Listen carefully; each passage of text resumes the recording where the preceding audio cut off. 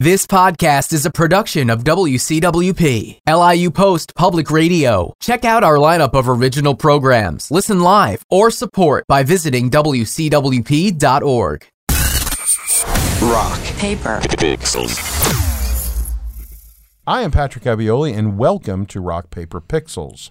The focus of this podcast is to discuss how our need to communicate has created a new economy and how it has affected the worlds of education, information, advertising, entertainment, and the arts. Our guest today is an established artist with artwork that has been rolled out nationally in retail, a certified K-12 art educator, has a passion for fitness and physical wellness, and currently a doctoral candidate at LIU Post in interdisciplinary studies and educational leadership. This young man, this fellow I've known for years, has come up through undergraduate. He has a BA in art history and an MS in art education. Please welcome Sequoyah Wharton today. Hello, Sequoyah. Hey, Pat. How's it going? It's only been forever that it seems like I've known you. How long have I actually known you? Only like 3 years. Oh, God. It seems 3 or 4 years tops? About 4 years, yeah. Yeah. Art 85. Yeah. That's still my happiest class ever. It was a great class. I love getting those kids in there and discussing. The thing I love to do, and this is going to lead into everything we talk about today, and this is where we rolled around the floor. I would never roll around the floor with you. You would hurt me.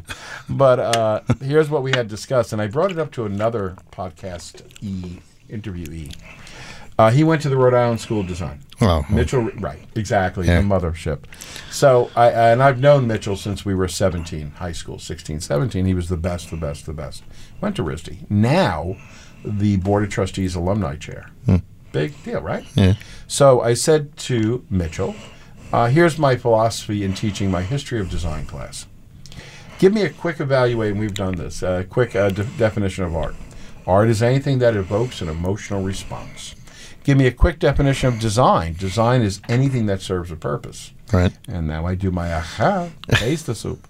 If design is anything that evokes a purpose, and the purpose of art is to evoke an emotional response, how could art not be a subset of design? And that's when Mitchell just started laughing. And it is pretzel logic, but it is something to challenge. And as we go through today, we're going to talk about the hierarchical, I can't say that word, structure of art, design, art ed, digital, traditional. And this, to me, is pretty cool stuff. And you're a youngin'. How old are you? Yeah, I am pretty young, I guess. I stopped counting after 30. Yeah, but you're probably half my age. I'm 36. Okay, close enough. Yeah. Close enough for what they say government work. So what I wanted you to do is tell me a little bit about your career path. So, Where'd you start? You come out of high school? right. College right away or no? College right away. I stepped into Suffolk Community College. Good. Where art wasn't the main focus. That's fine. Yeah. But from there, I had landed a decent job right out of Suffolk. So art education, even though it was in the back of my mind, is not where I went originally. So Yeah, you went construction? So it wasn't originally construction. I actually started multiple jobs, but the main job was accounts receivables. From there, I was doing operations management. From there, my boss took a liking to me, and He trusted you. Yeah, he did. I think that was the first impression I got from you the first day I met you. Seriously, that you were a serious person who you could trust. And I think that's going to help you in your teaching career. I hope so. I think it is. I think when they walk into a room and they feel this is not a sketchy individual. Yeah. This is someone I'm going to leave my kid with. Yeah. And I'll probably be better off. Sure. So that's a great thing. And how many years was that? So the transition from art education took some time. It took about 10 years. I went from operations management to leaving that position to a more of a more of an operations in a different field as far as demolition's concerned. So I did there for 5 or 6 years. I went to a warehouse management and which I did for many years throughout finishing up my art ed. Because it was flexible, right? It was flexible only because I made great acquaintances with who I worked with. Yeah, so I was very But it also fortunate. always comes back to you. I'm not blowing smoke up your old address. But I think if someone likes you and trusts you, they're going to be flexible with you. Sure. And if you're a problem, they're going to be like, I need an excuse. Sure. But it's building the trust with somebody, and it takes time. Yeah. Yeah. Well, you're going to be doing that now. Sure. So today's topic, I'm going to push you towards a little bit, is use of digital in art education. Use of digital in art education. And that's a bad topic. It really is, because what we want to talk about, how difficult it is to place it in there without it seeming like a bolt-on, an add-on, forced. Yeah. How do you make it work? But I want to talk first a little bit about, the ever-changing space of art ed. In the last 5 or 6 years, it's really become evident. Oh, you know that better than I do. Well, I remember speaking to people about Twitter and them telling me, why would we use that? No, we cannot. We have children. Now, as I drive down Oakwood, and my producer today is John Meshy. He is a friend of mine for 20 years.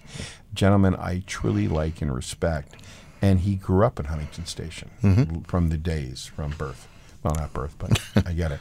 So as we drive down Oakwood, we see now, every high school, every junior high, everything, check us out on Twitter.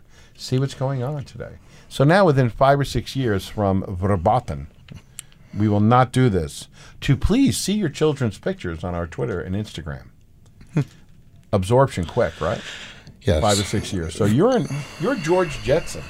You're Jane. Get me off this crazy thing called life. Yeah. It's moving really, really quick, right? Yes. How do you deal with that? Well, I mean, so someone once told me that I personally was a blend, okay?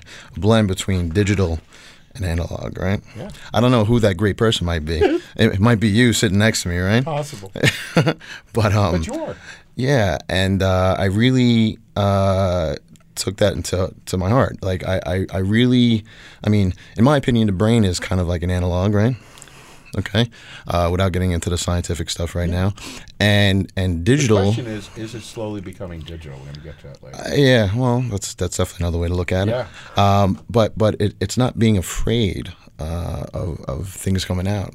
So many people want to hold on to that traditional art, I guess, in our case. Which is a good thing. Don't get either one of us wrong. No, nothing wrong with holding on traditional. Yeah, if the base intelligence is not there, right, fear will creep in. I agree. And as change occurs, fear gets bigger. Sure. Just kidding.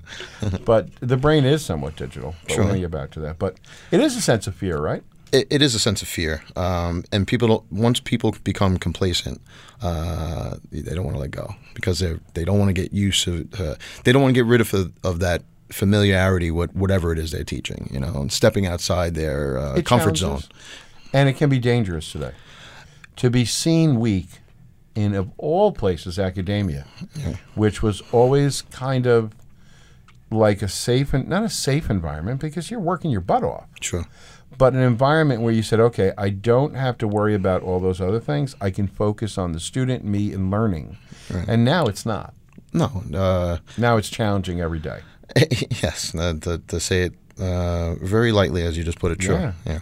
And the people I feel, and this is going to come out old, and I was just at brunch with one of my old students, Johnny Mass. We went to brunch on Saturday morning, whatever. We had something to eat. Yeah. And there was a young mother with 2 kids.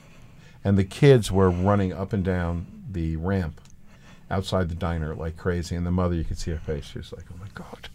So I looked at her and I said, my heart goes out to you.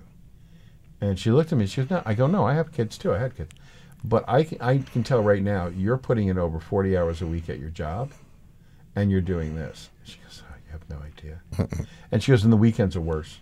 I go, yeah, because you're looking to drop down a gear, and they're ratcheting out. Yeah. And this is what I'm talking about with young families, that second income, and I'm not being sexist, but mom having that 40-hour job, and then having 2 and 3 and 4-year-olds. Sure. And then on top of that, being challenged at a work environment like teaching. Right. It's difficult. It is difficult. I mean, there's so many. I don't know. Life it seems more and more challenging every day. Every day. Yeah, we won't get into that. We're not a political podcast. Yeah, but, I know. It could go easily there, though. But digital does challenge more because it changes every day. Well, sure, and digital encompasses a lot. It encompasses, not just Adobe programs or your Mac. It's the social media involved. It's as I know we keep going back to politics, but it involves that. It sure does. But it's also if Adobe upgrades, and Mr. Meshi here has been a digital Mac and Windows guru for years, helping everyone on this campus. When this upgrades, but the system doesn't upgrade. Mm-hmm. When the architecture of the computer doesn't match the upgrade on the software that you need. I'm not being nasty when I say this, but charcoal and paper is pretty much so stayed the same. And that clay, unless it sets, pretty much the same. Watercolor too. But you can get up in the morning with a digital world and not know if it's going to run. And you just said to me you're going to be starting a new job, right?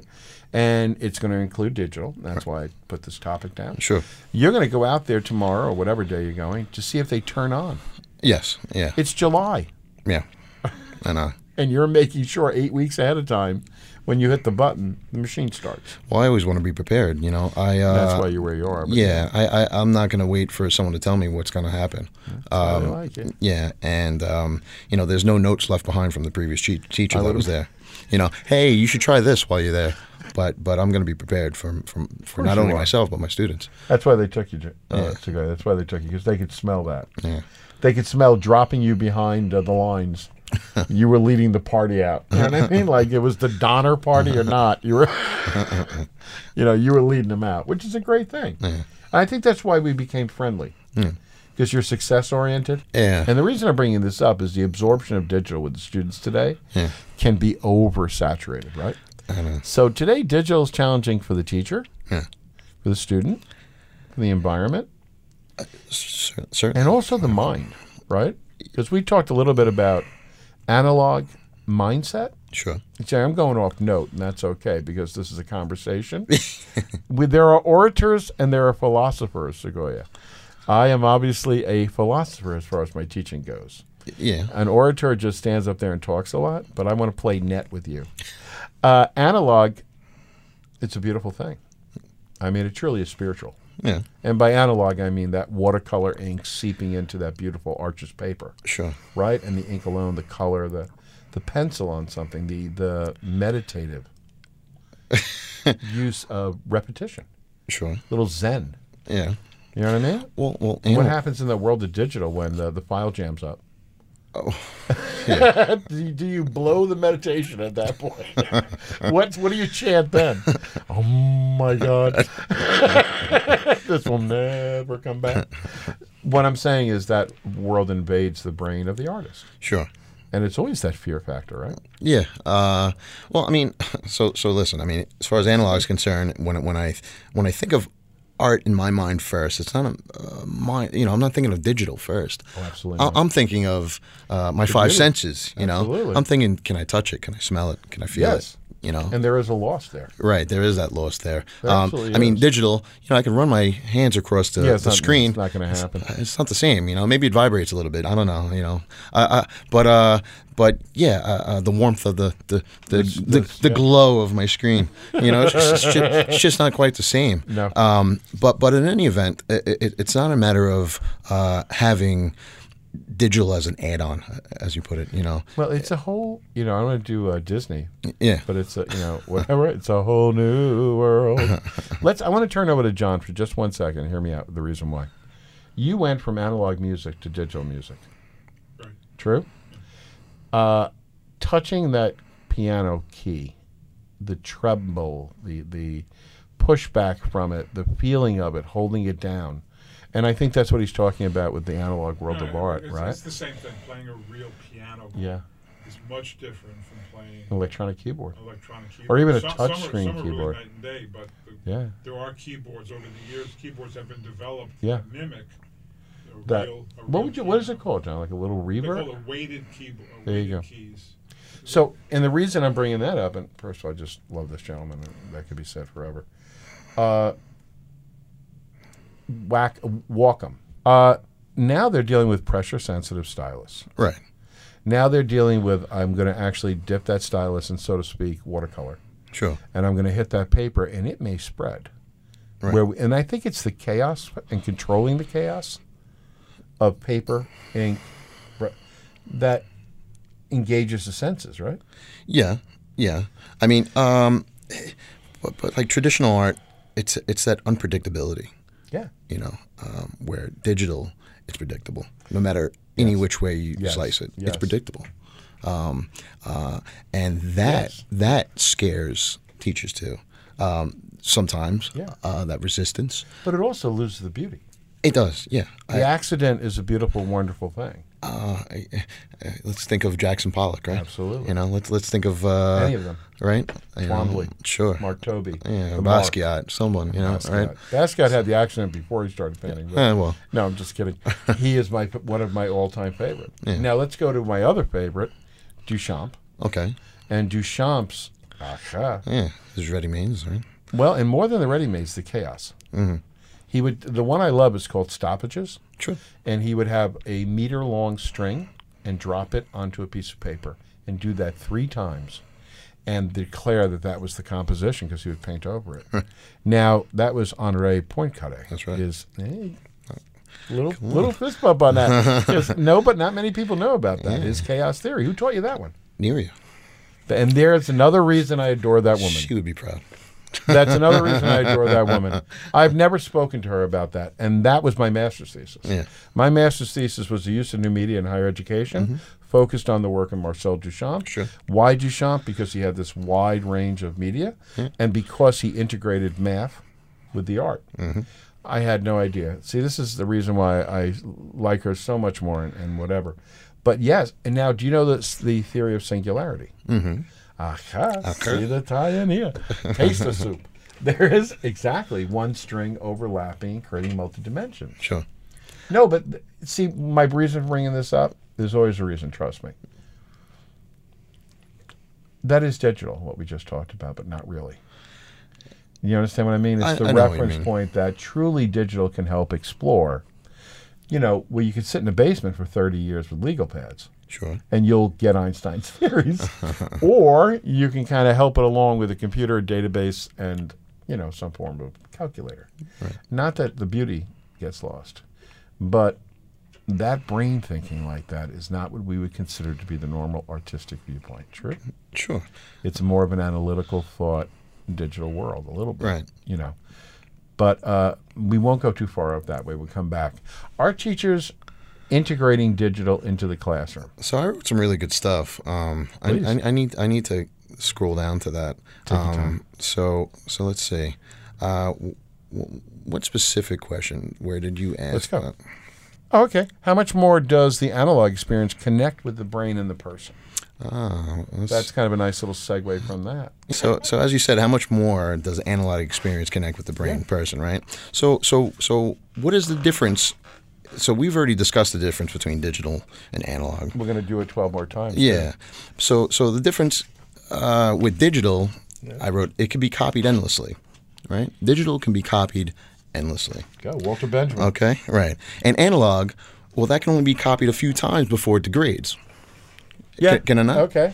Right? So back to Walter Benjamin. Right. So think of a record, right? We've lost worth.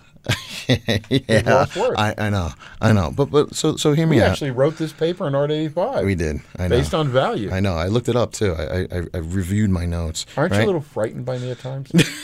Because of the memory? When you go into a doctoral program, you go, wait a minute. I say I'm glad. Crazy son of a. I'm glad I wrote this stuff before. It's easy to reference, A little bit. Yeah. A little bit. I do it for my own entertainment. So analog, I wrote. It doesn't mean that it's antiquated, right? No. It's simply that digital and analog are complementary, and they both have unique roles in art education. Good move. Right. Good move. The analog experience, however, in my opinion, is an exact replication of the live moment, right?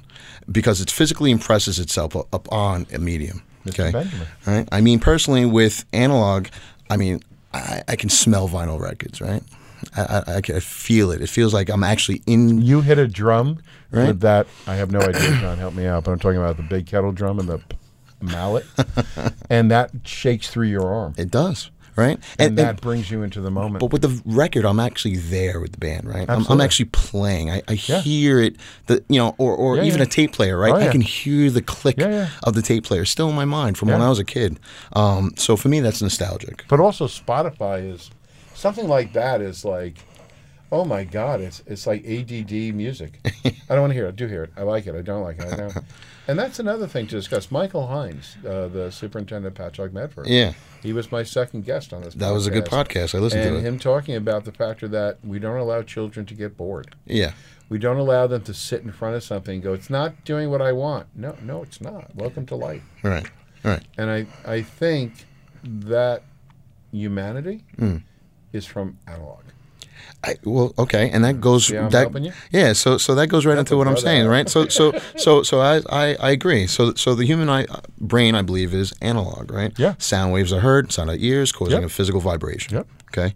So let's say the human mind is analog. Sure. The brain is digital. Yeah. My The brain. mind, the person, the experience, the life is analog. Yeah, my brain. I don't know where it is sometimes, but sure. I like Wait that. till you get to be my age. Right. And digital is an abstraction. Yes. Okay, so I feel when art is recorded or created digitally, some of the physical connection to the artist is lost. Yep. When things are charged into a bit of a series of bits and zeros and ones, right? For our generation. Our generation. For your generation, even. Yeah. Oh, The absolutely. next one's coming up. Oh God, I know. Maybe not. Yeah, we'll see. You know what I mean? Because they are veal. I'm working my books in here. I don't care what they say. So They're sucking that pipeline down like crazy. I know, and it's funny. So as I was preparing to do this podcast with you, I was looking at all the research out there. Obviously, doctoral student, right? So what do I do? You should be. That's why I asked you to do this. I read research papers every day. Exactly. It's nuts. But so honestly, there's a lot of research that tries to prove the brain is more digital platform than an analog, right? I need to read that research. Yeah, it's back and forth. I'll press it along. I got a ton of them. We're in a time of transition. Sure, absolutely. But who really knows right now, right? one does. No one. So I neither. We got a hankering. You know what I'm trying to say? Like, I know. It smells digital. I know. You know what I'm trying to, really, it's what it is. But listen, personally, I'm neither for or against digital. No, I know that. But listen, dude, it really is a problem time. Yeah. It is, because let's go a little bit down the line here. Gray hairs. Yeah. When we walk in a room, here's the first thing a student does. Yeah. They save their file. Yeah. As soon as we go near them, it's like Jaws. I don't know. You think they look at me like that so far? No. I'm talking about me. No. Oh, yes. I never did. Yeah. I never did. No, you're not, because you're an older, intelligent person. I see a freshman or a sophomore now, or freshman. I just had high school kids in. I come around them and they have workup. They're like, I had a kid slap the mouse out of my hand. I swear to God, he did. He slapped the mouse right out of my hand. Did you touch that? You're an old person. You don't know what you're doing here. Oh, man. I go, I'll also say to them, though, that if I grab the mouse again, you can slap it away again. Because it's sort of like I've stepped over my bounds. Yeah. I shouldn't be using your mouse. I should tell you to do it instead of me. Yeah, but that's it's easier just to grab it. But that's a little Faye Dunaway Chinatown. Well, I'm surprised mouse. Listen, I'm still surprised that we're using mouses nowadays. Couldn't agree with you more. Right? Neurosky. What's a mouse? Well, whack-a-mole? Whack-a-mole? Well, whack-a-mole comes up a lot in these podcasts, because right now we're trying to make sure those kids are okay. Yeah. What's that? We're mouse-able right now. But, and I'm not trying to throw you off. You keep your reading where you is.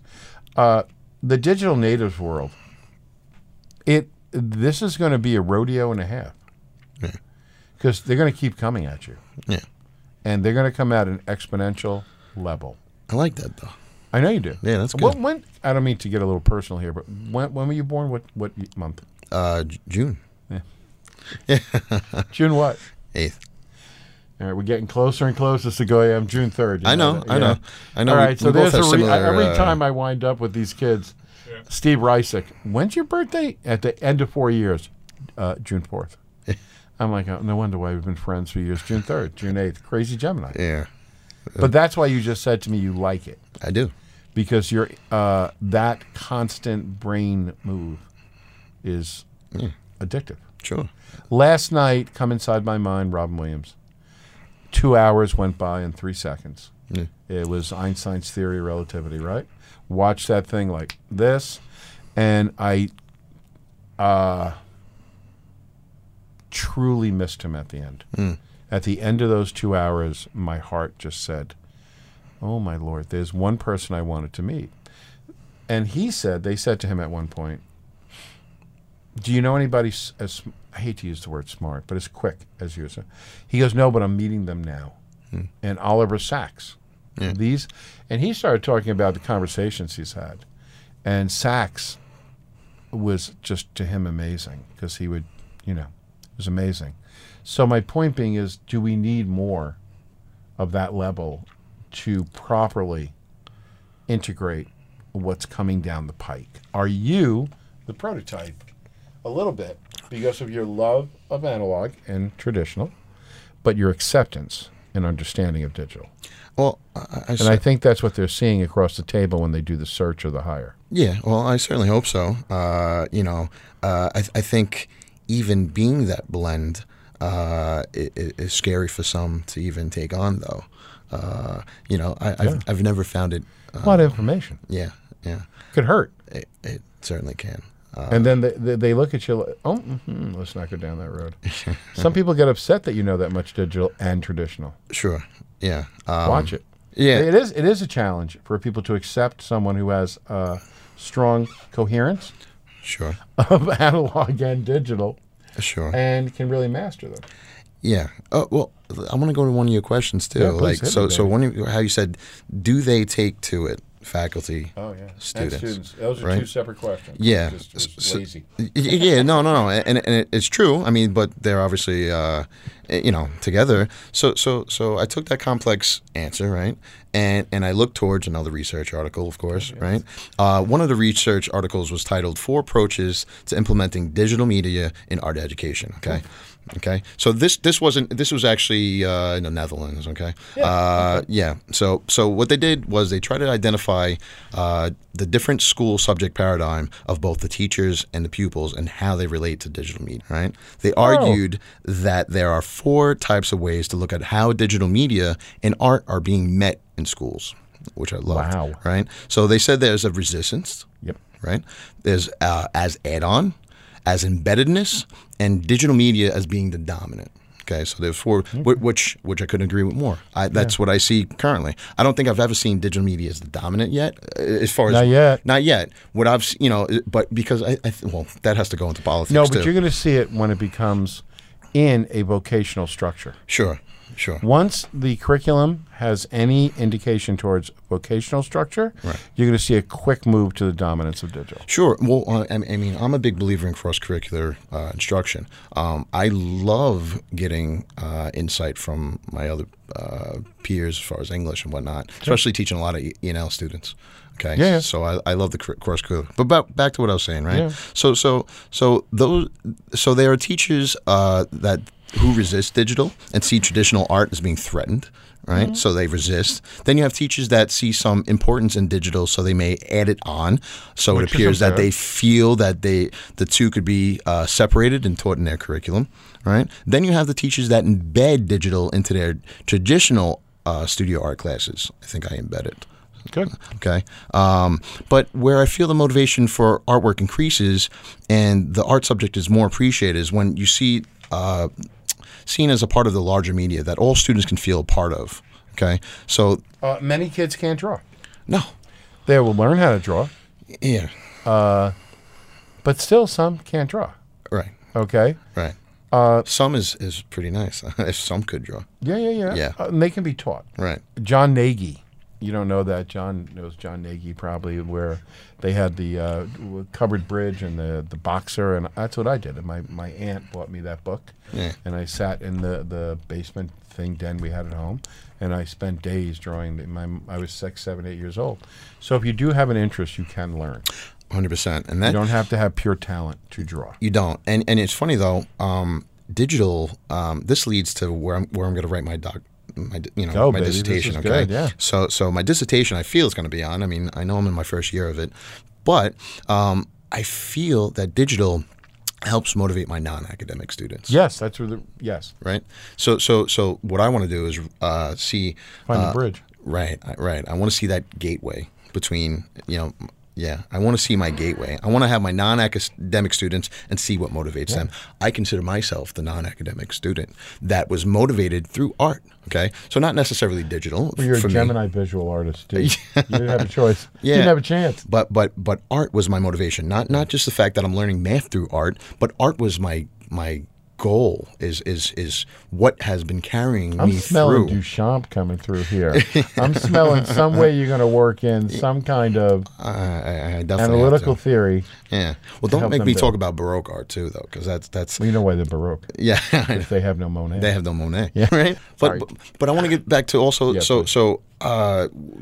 I mentioned before, that digital media as the dominant. Okay, so I personally haven't seen it as a dominant force, but in the curriculum. In curriculum, sure. But some teachers might feel that traditional arts are fading, right? And digital is the only way to keep art alive.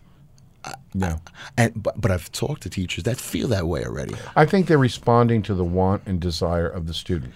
Yeah, right. And how they can connect. Yes, right. And when the student looks at them with a pencil and they give them a brush with watercolors that have been used for 6 years, and they're scraping the red off the corner of the water. That, Me too. But the kids what would be the term they use? What is this bougie? Oh, God. Right? That might even be an old term now, right? Yeah, it is. Of course it is. I said it. It has to be old.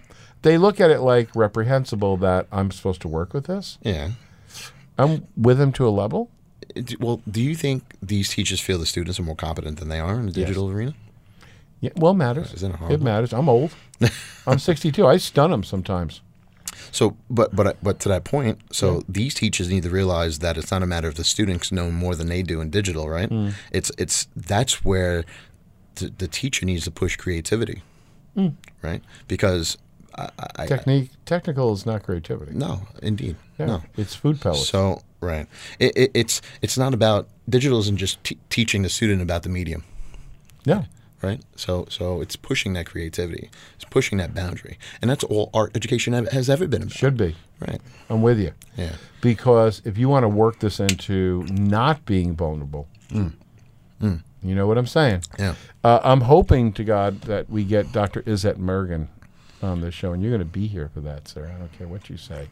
Dr. Izzet Mergen on this show to talk about the future of arts in K-12 education, arts in general. Right.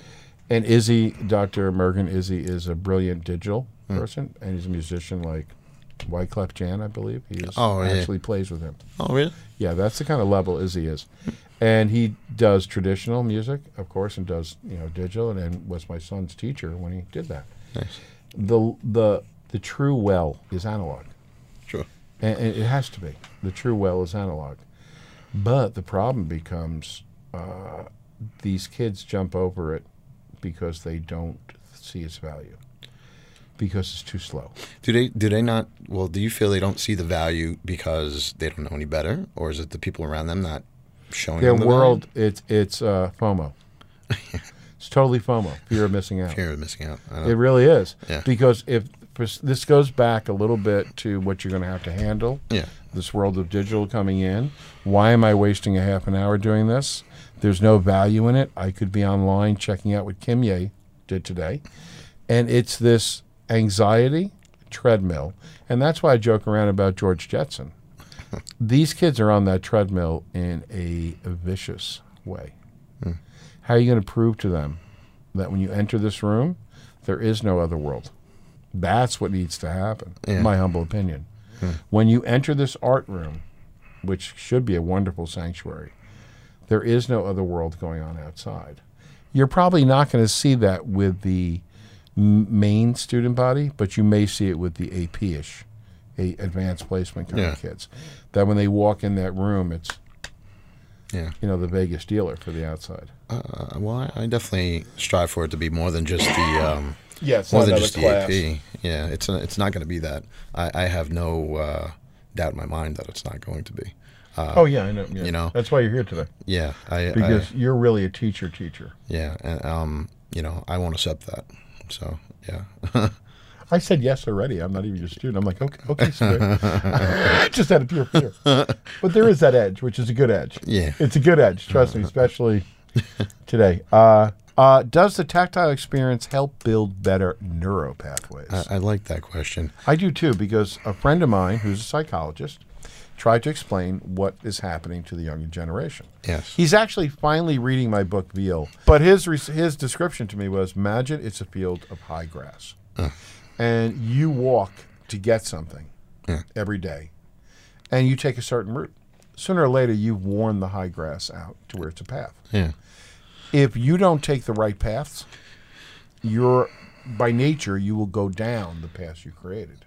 So neural pathways not structured properly, and this is where education comes in, can lead to a big problem. Well, I like the metaphor you use. I mean, I kind of so wait. Let me answer your question because I wrote some stuff here too. Let's go. So speaking of neural pathways, right? So I was actually sifting through some old books. Okay, I actually have some art books. It's not digital either, do I, baby. right? And they smell and they feel a certain way. They smell like coffee too. And mine one day was a book that came to mind by Betty Edwards. You know who Betty Edwards is, right? I know the book. Drawing on the Right Side of the Brain. Okay, I remember getting this book, and I don't remember actually getting it. I know I've read it with my father. My father's a big into art, right? Especially on my father. We jumped over that way too fast. Yeah, especially on my father's side. I mean, I remember being 5 years old. I remember sitting in my grandmother's office area, and I see illustration drawings. Okay, I was 5 years old, and this has stuck out in my mind ever since. Absolutely. My grandmother last turned 99, right? But she still can draw portraits where her sight isn't what it used to be, and still can draw portraits to this day. Wow. But that's different anyway. So I remember Betty Edwards, and she advocated that learning to draw then turns out to be something more than learning to draw. Okay. Paradoxically, learning to draw means learning how to make a mental shift from left brain, or L mode as she called it, to right brain, or R mode as she called it, right? That is when a person trained in drawing does, and this ability to shift thinking modes at will has its important implications for thinking in the general and for creative problem solving in particular. Yeah. Right. So what this means is student performance in other academic areas is increased due to art education. Right. This is where you got to bang that drum slowly. Absolutely. And this is where Izzy comes in with music. Music is so close. This gentleman over here is a musician, trained composer, John, and he's a computer programmer, coder, because he has those two strengths work together. Dr. Heim, Meshi, Ann Burns. A lot of these people that have had the arts embraced in and are what we consider today to be the STEM group, right? Right. And now, how do we work STEM to STEAM? We didn't prep for that. No, we didn't prep for that, but that's something. You get the point a little bit. Well, that goes along with my cross-curricular instruction I love to do. Right. But they're forcing that hard today. Yeah, they are. Too hard. Well, listen, I'll walk past my hallways and I'll walk past my the science teacher where it says STEM on there, and here's me in my class telling my students, make a nice A that we could put a little A in between there. You know. And that's John Maida. That's John Maida brought that term out. Yeah. And one day I'll meet Mr. Maida. Yeah. It is a big deal. It's a big deal to make sure that this stays. You can get bouldered over really quickly in school districts and curriculum, right? Yes. It's the first thing that gets cut. Yeah. Art gets cut before anything else. Art, music, gym? Art, music. Art and music. Art and music, for sure. The arts disappear quickly. Well, fast. Yeah, very fast. You have to integrate, Chief. You have to tap dance. Yeah. And integrating digital into it is going to be a key thing. And you're not lucky. The harder you work, the luckier you get, right? Sure. So my point being is you worked for it, you positioned yourself for it. Don't take your eye off of that. No. And there has to, that steam has to go there. Yeah. Well, you have a mechanical brain, right? I hope so. Yeah. I know. I mean, you can fix things, right? I do, yeah. You're that guy. Yeah. I've been fortunate enough. I mean, I remember working on cars with my dad when I was young. That's my point. Where my mother's like, you should probably listen to your son. It was just my mom's birthday. I saw. Yeah. Has she passed? No. She's still kicking me. You know. How old is she? I don't think I'm allowed to say that. Oh, okay. Yeah, she's still 29. Beautiful. Sei gesund. Right? I don't know how she does it. Dang. 29. If that's the woman in the picture next to you. Yeah, that's my mom. Is Dad alive? Of course. Wonderful. He's still kicking too. Wonderful. Kicking my mom, and then my mom's kicking me from the kick. Wonderful thing to have. Miss my biggest loss. Yeah. They've been together, God, how long have they been together? Going on 40 years. Okay. Yeah. But they have been people behind you. Always. And they have reinforced your neural pathways. Sure. A wooden spoon does that in an Italian house. Does that qualify as a neuro pathway or just... I thought flip-flops were universal. Yeah, too. There you go, flip-flop. Now, flip-flops are modern. Okay, anyhow. What about a better sense of accomplishment once you're analog? Better sense of accomplishment. Like when a student looks like, and let's be realistic, if you pull out a portrait of someone done in pencil, right? And they look at it, and everybody from Cristo Car down is always like, oh my God, it's amazing. How did you do that? Right. If you pull one that's digital and print it, whether or not you used a tablet or not, there's always that step back, right? Yeah, and it's funny because I was preparing for that question that you posed for me, and I wasn't sure, honestly. I wasn't sure where they answered that. Yeah, that's why we're talking. Yeah, so what I thought of is regarding digital versus traditional painting, right? All forms of art are very unique in their own way, right? Digital art, in my opinion, is just another unique form of art that builds on previous skills learned by practicing. Kind of true, because if you ever seen the work of Jasmine Celli, one of our students here, who would draw with a Wacom, because she pulled in the beautiful traditional, and she starts from a blank file document. I'll send you a link to her speed I would love to see that. And that's one of the rarities that counters what we're talking about. Yeah. I mean, so I don't know. As I wrote here, traditional art is a direct and immediate expression of one's creativity, right? Mm-hmm. It's direct and immediate. I mean, pen to paper, pencil, charcoal to the paper. It's direct, right? Mm-hmm. When I wrote, the artist uses his or her physical experience as the medium, right? Their physical body is the medium, right? Yeah. So as we spoke earlier, Jackson Pollock, right? Yeah. Right? Action painting, right? Yes. So and through that medium, which is a mold of physics into a creative arrangement, right? Yeah. So in comparison, digital painting, I guess, for instance, requires at least one extra layer of mediation to the creative process. Yes. Okay. Or a computer interface, right? Yeah, electricity right? So moreover, the resultant digital art product can only be witnessed and enjoyed under certain conditions, unless printed, right? And an additional layer of media. So if we consider traditional art as a self-expression, as it is for me, then a digital art may seem to be a little bit diluted. No? Maybe? Let's jump to photography, traditional, not digital. Okay. Once you went into the darkroom, chemicals, pulled it out, you have that bridge in between. Sure. Right? Yeah. And by bridge, what I mean is the challenge from analog to digital. Yes. And this goes back to Benjamin. Yes. Walter Benjamin, stating that once you can replicate something, and in class that time we said, the only way to add value to that photographic print is to destroy the negative. Yes. And that's where I challenged you with the paper, saying, so you're saying the only way we can extrude beauty is to destroy something. And we talked about it with printmaking, right? If you had a block, whatever it is, limestone or whatever. You have to cut the screen or break the block to increase the value because it's limiting. And this goes back to digital too. Now, Camille Utterback sneaks her little face in here. And the factor that people are walking around the gallery space creating the art. Yeah, sure. So this takes away a little bit more of that layer. Yeah. But it does challenge whether or not it's art. Yes. Because there is no craft. But the craft is the code. Yeah. And that's where the problem comes in. Well, I mean, I always think of like the Gutai or something too. Say it again? I always think of like the Gutai, right? Well, how the Gutai in the 50s, they Japanese art where they made the mechanical and it was creating the art. Yeah. But those, who brought that up to me too, right? The Gutai. Near you. Yeah, of course. Who else? All right. So we're gonna just say that from now on. It's stuck in my brain, right? Yeah, but it's only because I wanted to really listen. listen and add to the she conversation. said that word 8,000 times. You're one of the 3 people in the room that remember it. But here's my thing with that. Okay, here's the way I would look at that. There were limited outcomes. Yes. With code, there are no limited outcomes. And that's, to me, a little bit of the difference. Yeah. Going back to Duchamp, dropping the string, no limited outcomes. Really. There always are, but realistically. The other one I love is Rauschenberg's revolvers. Okay. There you go. Yeah. Damn, it's nice to talk to him.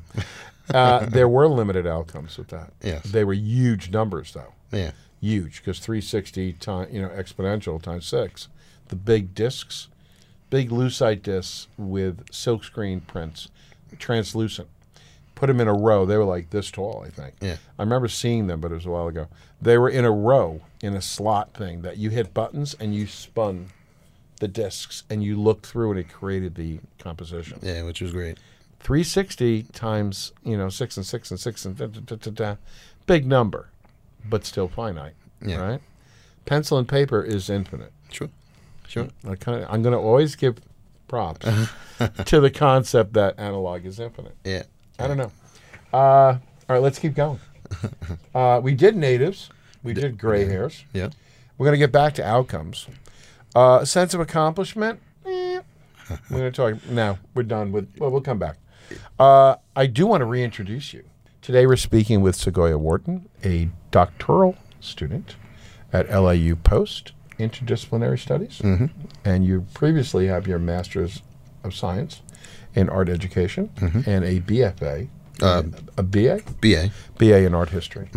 So you've been through the gauntlet. Yeah. Now that you've been a very loyal and dedicated student to this institution, it should be recognized. I'm going for my trifecta here, right? Yes, like Seabiscuit. Anywho, so I want to do this outcomes. I think that's where we is. Yeah. We did a little bio. We did your career, segued into our tactile experience with neural pathways, a better sense of accomplishment. Faculty and students taking to it. We started to delve. We touched on that. Yeah. Right? We're going to come. Well, let's tie that to outcomes. Okay.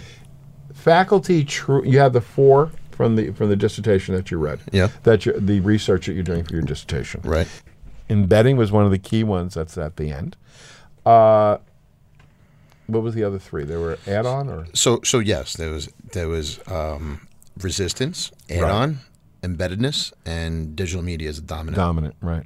So given that those are 4 different worlds that you can live in, right, judging outcomes, the student's outcome or your own outcome as a teacher, but the student's outcome is really predicated on which one of those 4 the teacher's using.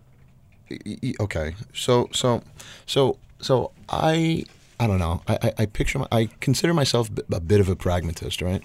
Yeah. I'm not always looking for the outcome. No, you shouldn't be. Okay, so Dr. Hines would love you. Yeah, and I consider the process in art making to be extremely important. Obviously, yeah, right. So maybe more important than the outcome. Absolutely. Okay. So, well, could you tell I'm a fan of John Dewey? I don't know, right? Yeah. So we teach today's students like we did yesterday, we will rob them of tomorrow. Yes, indeed.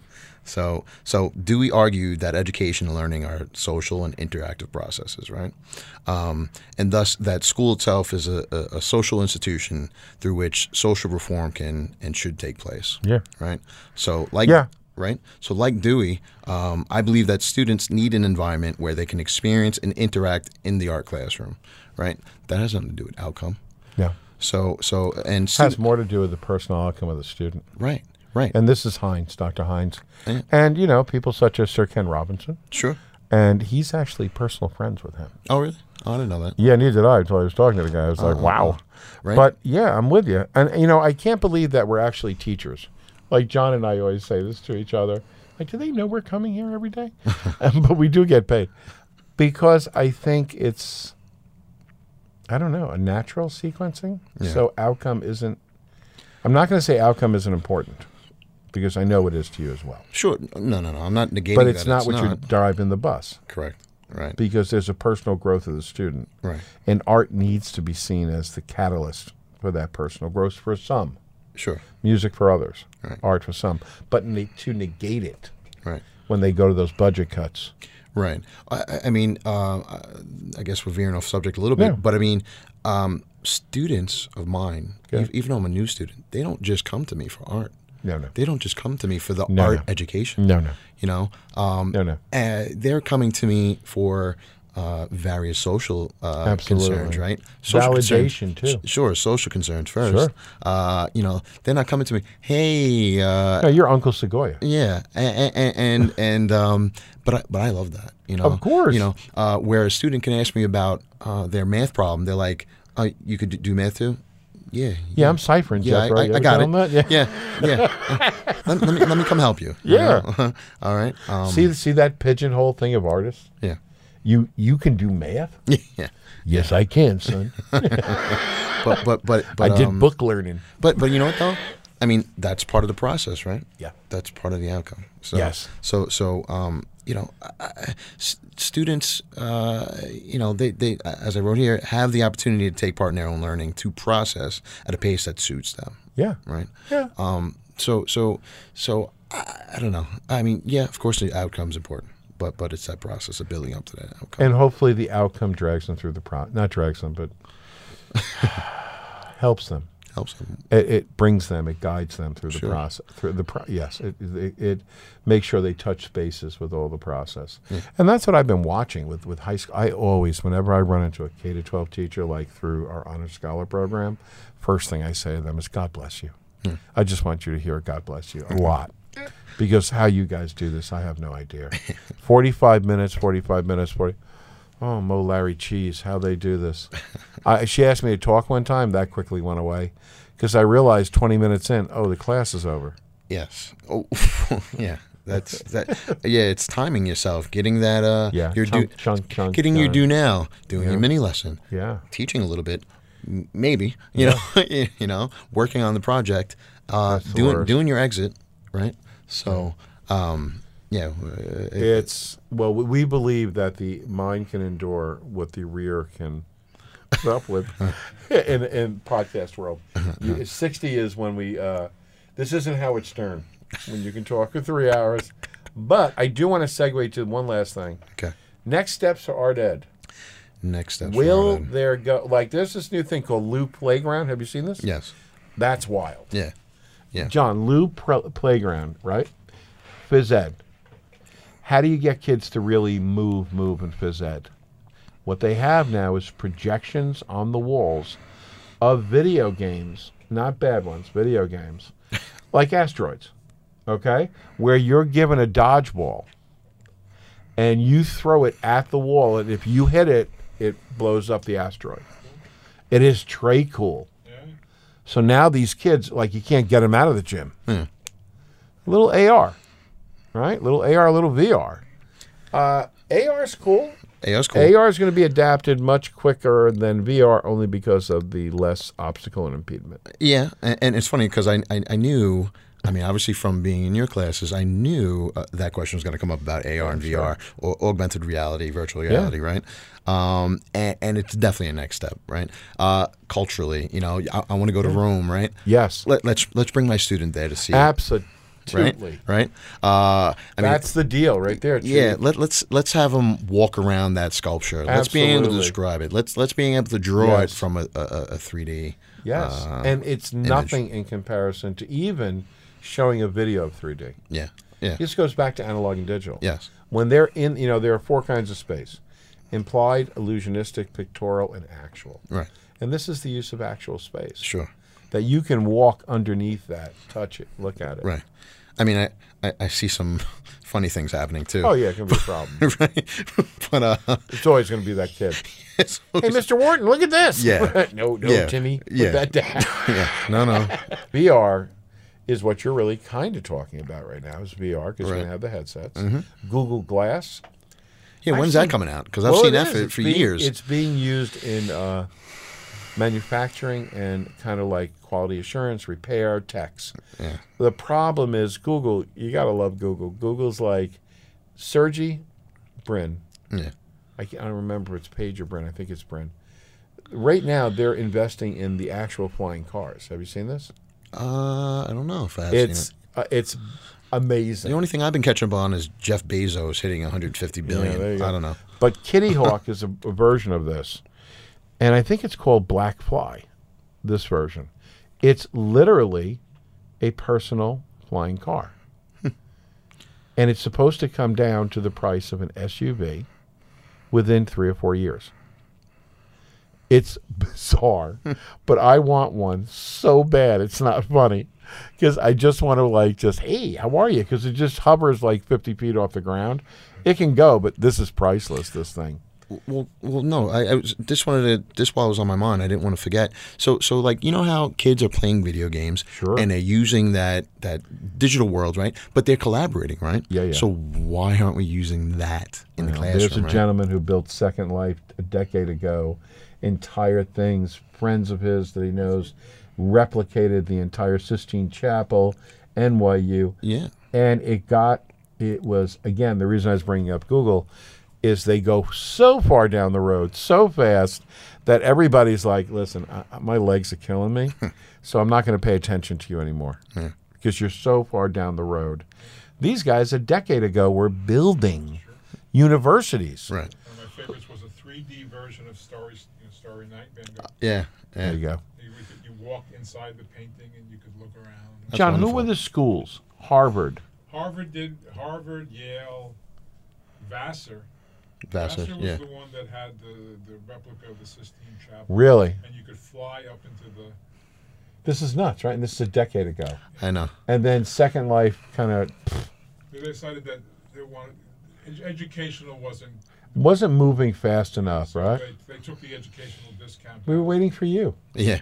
Well, we were kind of waiting for you. Well, it really is. That's Beckett waiting for Sequoyah. That's why I'm going for my doctorate. Yes, dude. And in realizing things that have been on my mind, and then reading all these research about, and then different policies that are holding us back, right? Pace yourself. Dude. Yeah, I'm trying. But I don't. You know I don't. I know you don't. That's why I said myself. It. If I thought you were a multi-bomb, but I wouldn't have said it. but the next steps are definitely in the collaborative process between students and using this AR, augmented reality, and VR, and collaborating and bringing it in.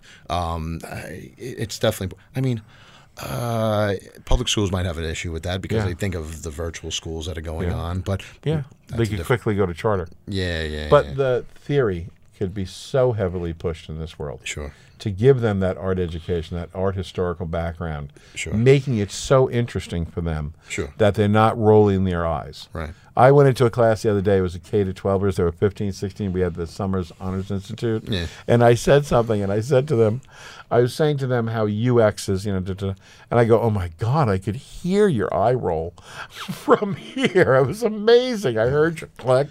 But so that's what happens in this world, situation right now. We have to wrap up at an hour because people won't listen. They don't listen to me now. Really? I know. Right? Every one of my guests says the same thing. Well, I'm not given a lot of time, opportunities to talk. I mean, I officiated my friend's wedding in DR not too long ago, 2 weeks ago. Here's the wrap-up section. Yeah. And I think you've seen my little thing. It's called Pencils Down. Mm-hmm. What did we learn today? You can finish that one up. What did we think we learned today? Well, is art ed important? Let's start there. Is art ed important? You know my answer for that. Sure. Art ed is the motivational gateway for my non-academic students. That's wonderful. Right? That's my dissertation. That's a nice, clear, concise dissertation. Right? And it's a motivational gateway not only for non-academic students, but for academic students as well. Right? And without art education, we're not tying together our curriculums. We're not bringing that creativity into our classrooms. Art education is so important, and it should not be overlooked. And I feel, I've always wanted to be that pioneer to make sure art education is not just that's the easy class I'm taking, right? That's the easy course I'm taking, right? Of course. And it's not, and it never has been. So yes, yeah. You're going to blow it up. Yeah. You're going to make it a bigger thought process than it was before. Oh, it's going to happen. Yeah. And we've also learned today that the brain may be more analog than digital. Sure. And my belief is the mind is analog. The spiritual remembrance memory is analog. And the brain, the physical workings of the brain, is close to the digital. You need me to agree with that, right? Because I'm that transition. Well, but I believe it, though. Synapses are electrical connections. Yes. And you can build those connections or not, right? Yes. And that's how it works. So maybe it is a digital world.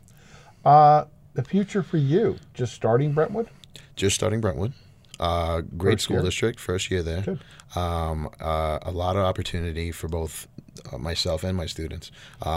Doing video production, doing studio arts. There's I'm going to have to start my own podcast too. Yes, you should. So we're going to be... It's a very easy thing to start. Yeah, so we're going to be working on that very soon. Good. So we're going to be talking. I'll be definitely talking to you the rest of the summer. Yeah, seriously. indeed. So we're going to be doing a lot of work. Yeah. Brentwood's not far from Huntington. Not as far at all. And it's not the Bronx. Like I said, it's no, it's certainly not the drive that I've been enduring for the past year. That drains you to no end. Yeah, but the Bronx School was a great opportunity too. It was a collaborative school, 2 new schools brought together, and you did a great job. I was watching you. I was watching on Facebook. I learned a lot there. Invaluable information. First from both. years are. Yeah. Some more words of Jerry Garcia. There was a great principal there, great faculty, great new teachers. So I learned a lot there. Good for you. Yeah. How did we get in touch with you, Sequoyah Wharton? So the best way, I mean, some of the ways you can do it on LinkedIn, of course. You can Google me. My name's pretty easy to find. Why don't you spell it? Because most people don't know. Sure. Sequoyah. Last name Wharton. Wharton. You can find me on my website, sequoiahwharton.com. Wow. Yeah. So you didn't have to fight for that domain, huh? No, not at all. No, I didn't have to add my middle initial, any of that. Yeah, I didn't have to fight for Patrick Abbioli either. It's really weird that name wasn't there, but it was, it was available. Yeah. But it is, as always, for years and years and years, it's been a pleasure to talk to you. You know that I'm always going to be on the other end of the phone or Facebook or something. Absolutely.